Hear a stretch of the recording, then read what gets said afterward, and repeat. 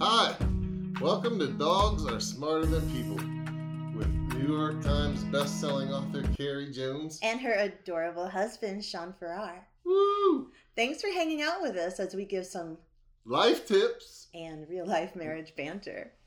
Let's get started now with a random thought. Hey, welcome to the podcast. What's up, baby? Nothing. Where's your enthusiasm? It's all gone on this Tuesday morning. All gone? It's a dreary Tuesday morning. I got a lot of work to do. I know, it's like 10:30. We haven't even had any Budweisers yet. It's a bad day. Anyways, hi. Hey. Hi. This week's podcast is called Brad Pitt and a Skirt and Mixing Things Up in Your Relationships to Make Them Last. Our longest podcast title ever without the word zombie in it. That is a long title. We don't have any those articles of funness? That is, our article of funness is basically Brad Pitt wore a skirt. And we everyone's did? like, what? Brad Pitt wore a skirt? And like Jared Leto and all the other people wear skirts all the time. But they're like, oh my God, Brad Pitt wore a skirt. And he was like, yeah, man, you know what? You're going to die. So why don't try everything or make the most of your life or something. Was it like a real skirt? It was like a manly skirt, honestly. It wasn't that skirty a skirt. It wasn't flouncy. A skirt could just be like a extra long kilt, you know? It was made out of a lighter weight fabric for the summertime. Honestly, it looked a little bit like a utility kilt. Yeah. But without the kilty aspect. Here, I'll find you a picture. See, it's kind of manly. Yeah. It's like a manly skirt. Dude, that's totally like he's got it all worked up like a kilt though. Yeah. With the boots on. Yeah. Look, he's got the same like varicose things on his legs that you I'm do. getting. Yeah, mine are still a little better looking, but you sexy old guys. But yeah, he kind of has the look of Carrie when people think I'm homeless.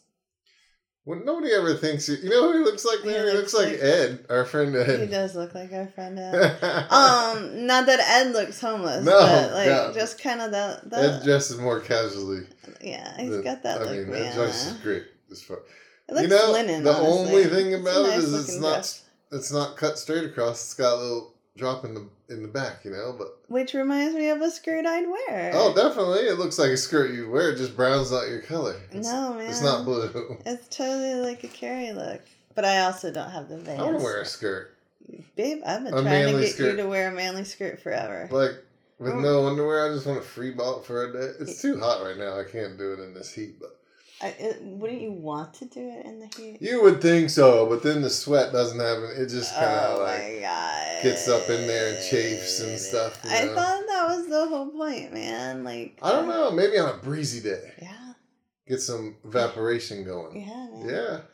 All right, so if you did that, you know what that would do? I don't have the right pair of boots to go with it. What would it do? Would it make you randy? It would mix things up in our relationship, which is in the title. Oh, so it would make you randy. Of our thing, right? Yeah, it is. So try to stay on track. Ready? No, I can't now. But I'll go back. Okay. One of the key components of happiness and living a good life is having a good, close relationship with someone else. And for a lot of us, our closest relationship is with our spouse. Yeah. Cough. For a lot of us, it's not. Oh! Not me. So we're spouses, if this is the first time you've ever listened to us and you can't tell. And is this the key to our happiness? This is a really Everybody's good question. assuming we're happy right now. I know, man, but are Which we happy? We're generally happy.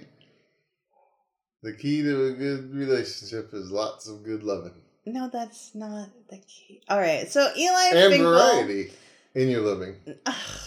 I'm just teasing. All right, let's go. Eli Finkel.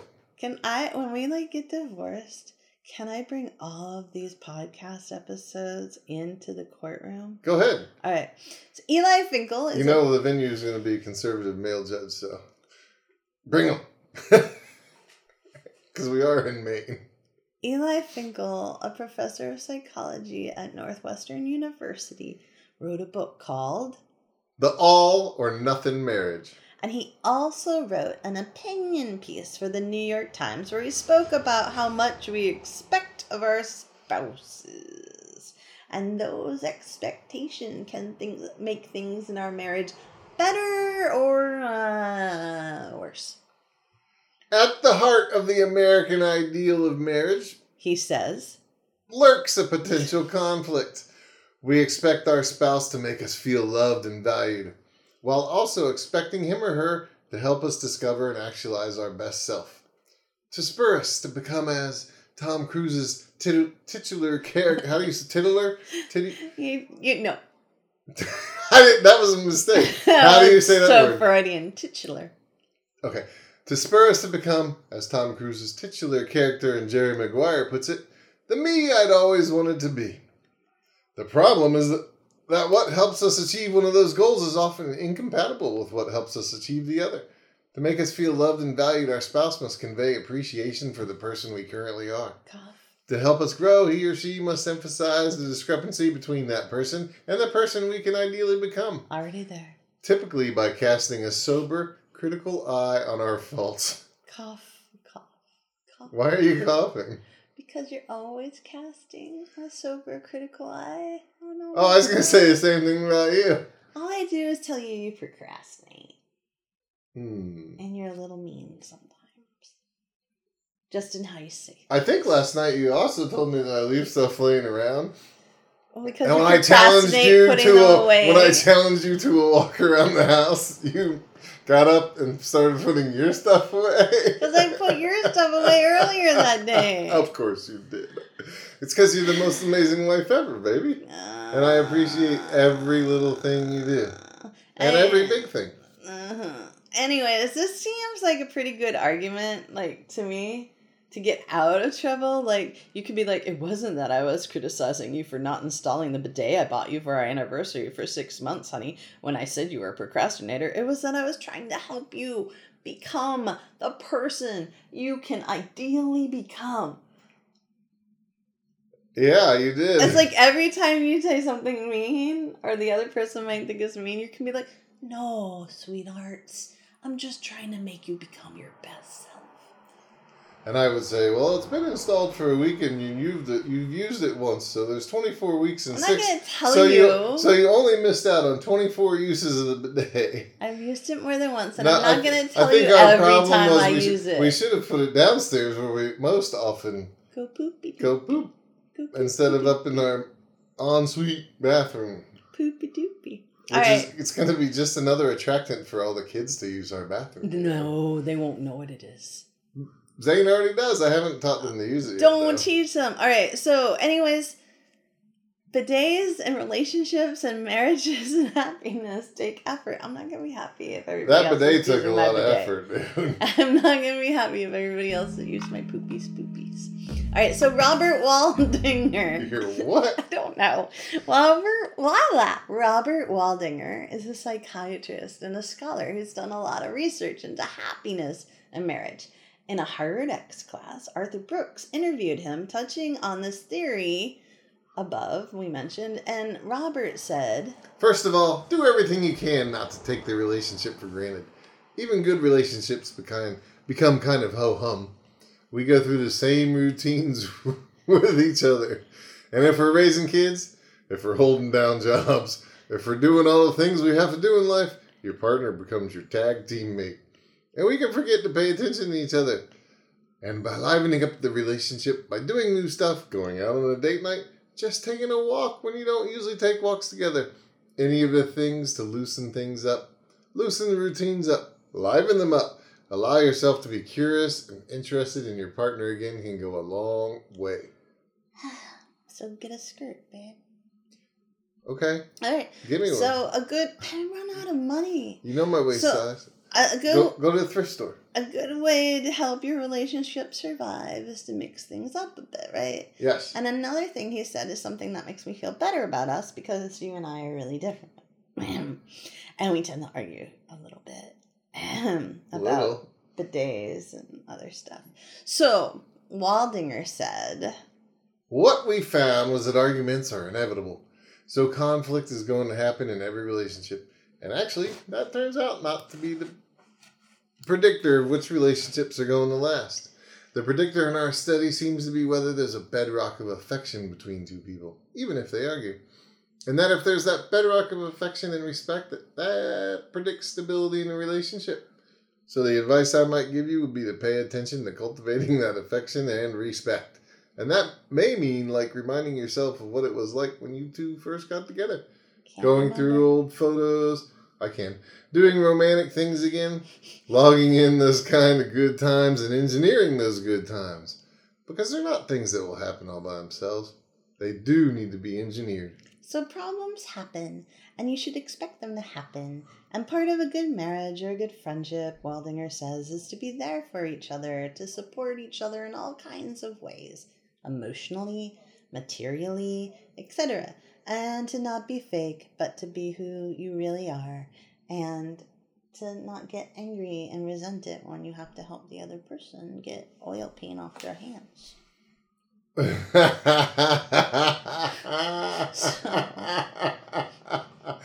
wasn't resentful of that. There were so many eye rolls. I was right in the middle, and then this woman who's well into adulthood holds her hands up and says, "Honey, I finger painted with oil paint. I didn't say that. I didn't say I finger painted." Anyways, Finkel writes, as the psychologists Nicola Overall and James McNulty have shown, spouses who use oppositional, even aggressive methods to inspire each other's pursuits of goals can increase their partner's effort and success in the long run.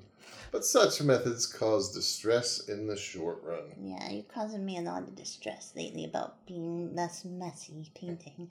Oh no. I just talked in a baby voice because I'm so hurt. Oh my god. You're such a theater person. What's that book? Drama. I ain't no drama.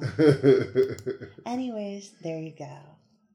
You know, it does take a lot of work to make. I'm not telling you. This is just like a little bit of podcast advice. You must agree. We've been fairly successful in our marriage, I think.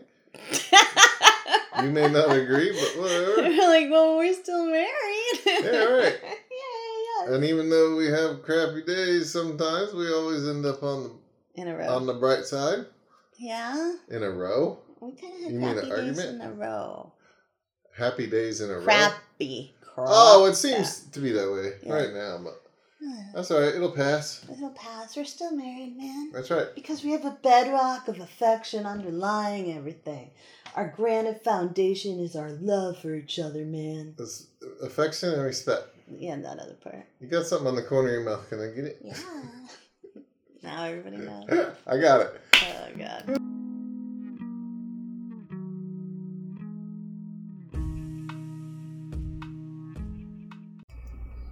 Dog tip for life.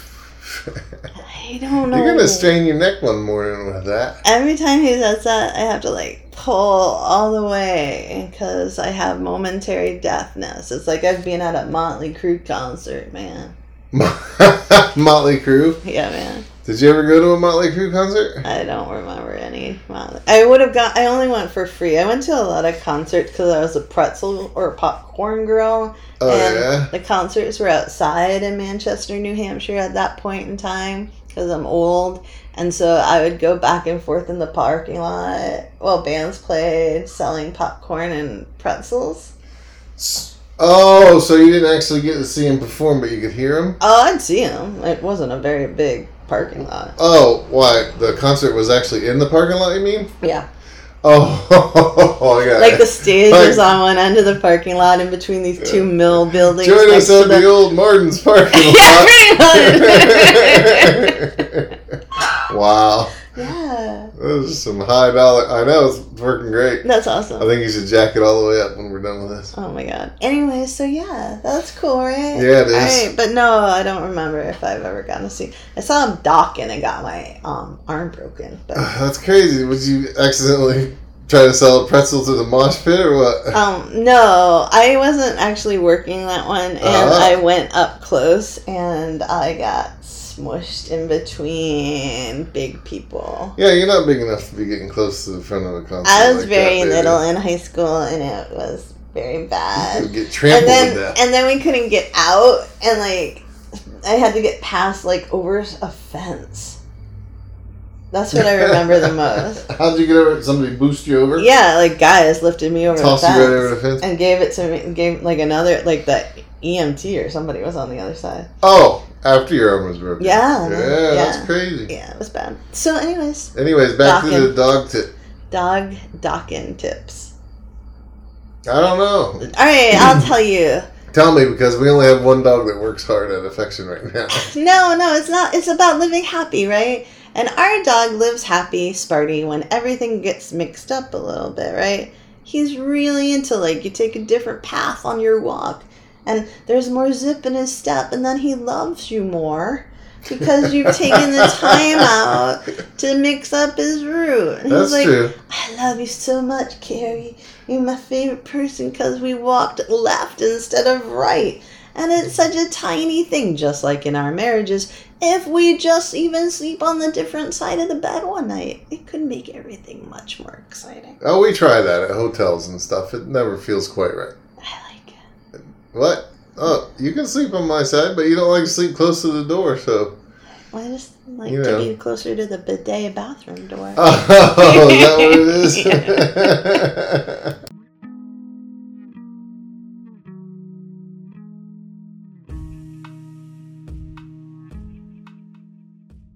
Hey there! Thanks for listening to Dogs Are Smarter Than People. Please be sure to like, subscribe, and share your heart out. These podcasts and more are at my website, carriejonesbooks.blog. There's even a little donation button there. Because even $1 inspires a happy dance in Carrie. And Sean. But hers are much better than mine. His are funnier. So thank you so much for your support. The music you hear here is made available through the Creative Commons, and it's a bit of a shortened track. Who is the artist and what's the song? Well, it's Summer Spliff by Broke for Free. I love that song. He does. Just because of the name. He does. Thanks for listening so much. Boop.